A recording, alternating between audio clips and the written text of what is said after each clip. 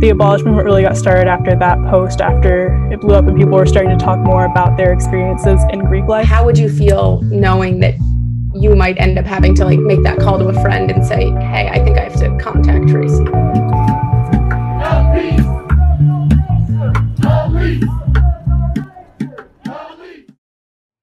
I'm multimedia editor Jaden Satinstein, and you're listening to Editor's Note, Student Life's weekly podcast breaking down our biggest stories with the reporters and editors that covered them. Those are just a few of the major campus stories Student Life covered this fall. As we look back on this strange semester, I talked to Student Life Editor-in-Chief Senior Emma Baker to discuss the moments that mattered to the WashU community. So first off, looking back, what were some of our biggest stories of the semester? I think in retrospect, what made this semester of reporting so interesting is that we effectively had one central story to figure out and explore, which was how does COVID impact campus and how are students and faculty and staff impacted by the pandemic. And I think within that, we found a lot of layers to not just the student experience in terms of people being distant learners or having to recalibrate how they consider themselves to be students, but we found a lot of layers that impacted, I think, broader elements of campus.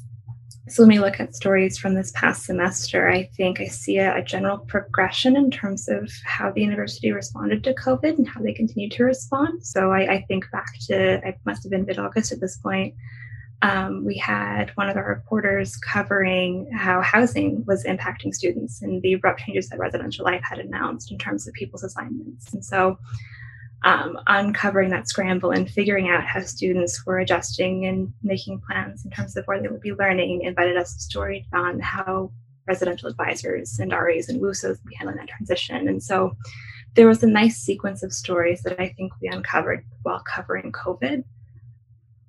Mm-hmm. And a lot of the stories that we reported related to activism, whether different initiatives or protests. How has the university's response to activism during COVID been similar or different from their reactions to prior efforts? I think that's a question that we're still trying to learn the answer to. The most, I think, distilled way to put it, and that this is true for just the world right now, is that COVID is not a great equalizer of any sorts. It exacerbates inequalities. It exacerbates the needs to support vulnerable peoples and issues that impact how people's well-being are defined. And so I think a lot of the activism that we saw, whether it be in response to critiquing WUPD's positions on campus and their role to racial justice and socioeconomic equity, all of these conversations have happened before on campus, but in certain capacities. I think there's an urgency that motivates student activism this semester as students really had to figure out a lot of things for themselves. And I think that was true starting from spring break in March when we saw this emergence of mutual aid happening between students and other faculty and staff members, from things being like, hey, I have storage if you need storage, to I have a bed and a couch if you don't have a place to stay that is safe for you. And so I think a lot of that mutual aid and care speaks to how student activism really unites students and unites people in need. I think the administrative response has been very typical. I think if we examine their response to specific demands and specific requests, there is a pattern of generating committees and action groups and people who study issues. And I think to the question of how does student activism change in this conversation, I think we saw an increased commitment and realization that we are a fundamentally unequal campus. And we have an obligation to make a better, more equitable space for everyone who's a part of this community. And I think a lot of that involves petitioning the administration to also change how they respond to those things. In addition to the natural shifts due to COVID, have you noted any major changes at WashU this semester? Specific to just student activism and student change, I think we've seen a fundamental shift in conversations about structures on campus. And so my most immediate reference point to that is the conversation surrounding Greek life and that role on campus, and how in a lot of capacities that structure exists to reinforce inequities on campus.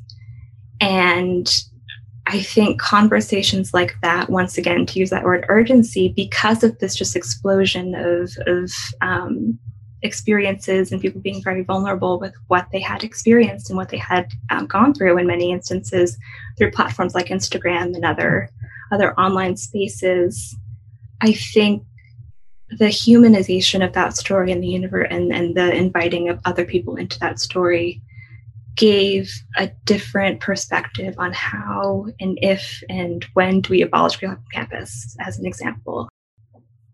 How do you think that next semester in the spring may be different from this one? We've seen, a lot of similarities in terms of the actual plan for how spring courses and things will be conducted, but are there any things that you foresee changing?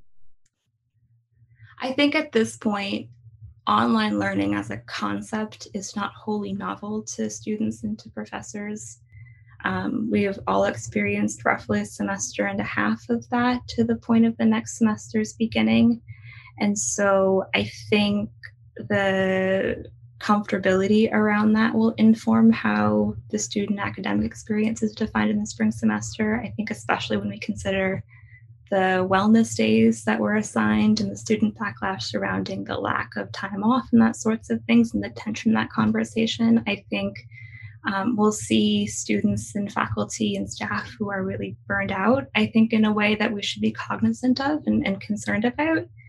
But then I also go back to, I think it's okay to say there's a lot of hope now with respect to a vaccine and to an end of a pandemic that I don't think was always the case this semester. And I know this might be a bit like picking children, but do you have any personal favorite stories from this fall? Oh, goodness. I think the fun thing about my job is that I get to like all of the stories that we write and all the content that we produce. Right. I think in looking through all of the stories that we've been able to do, I won't give you a story, but I think we came together at the opening of this semester with the understanding that this story, this being how does COVID-19 impact Washington University, is a remarkably human story.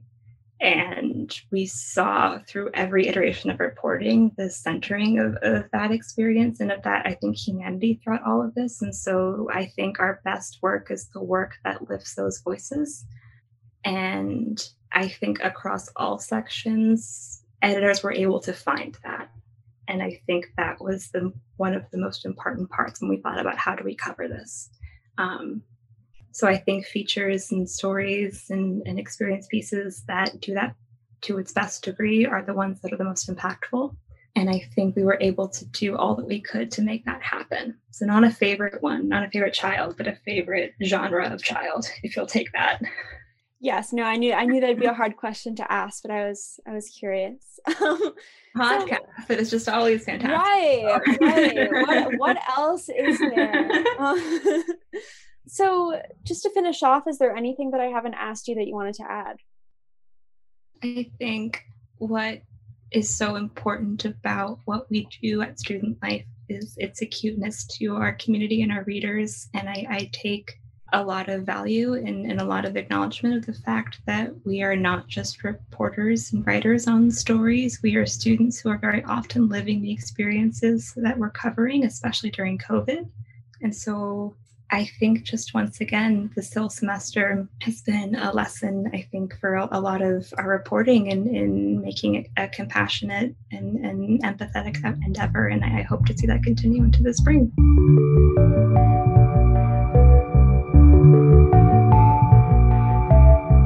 Editor's Note will be back next semester to break down our biggest stories of the spring.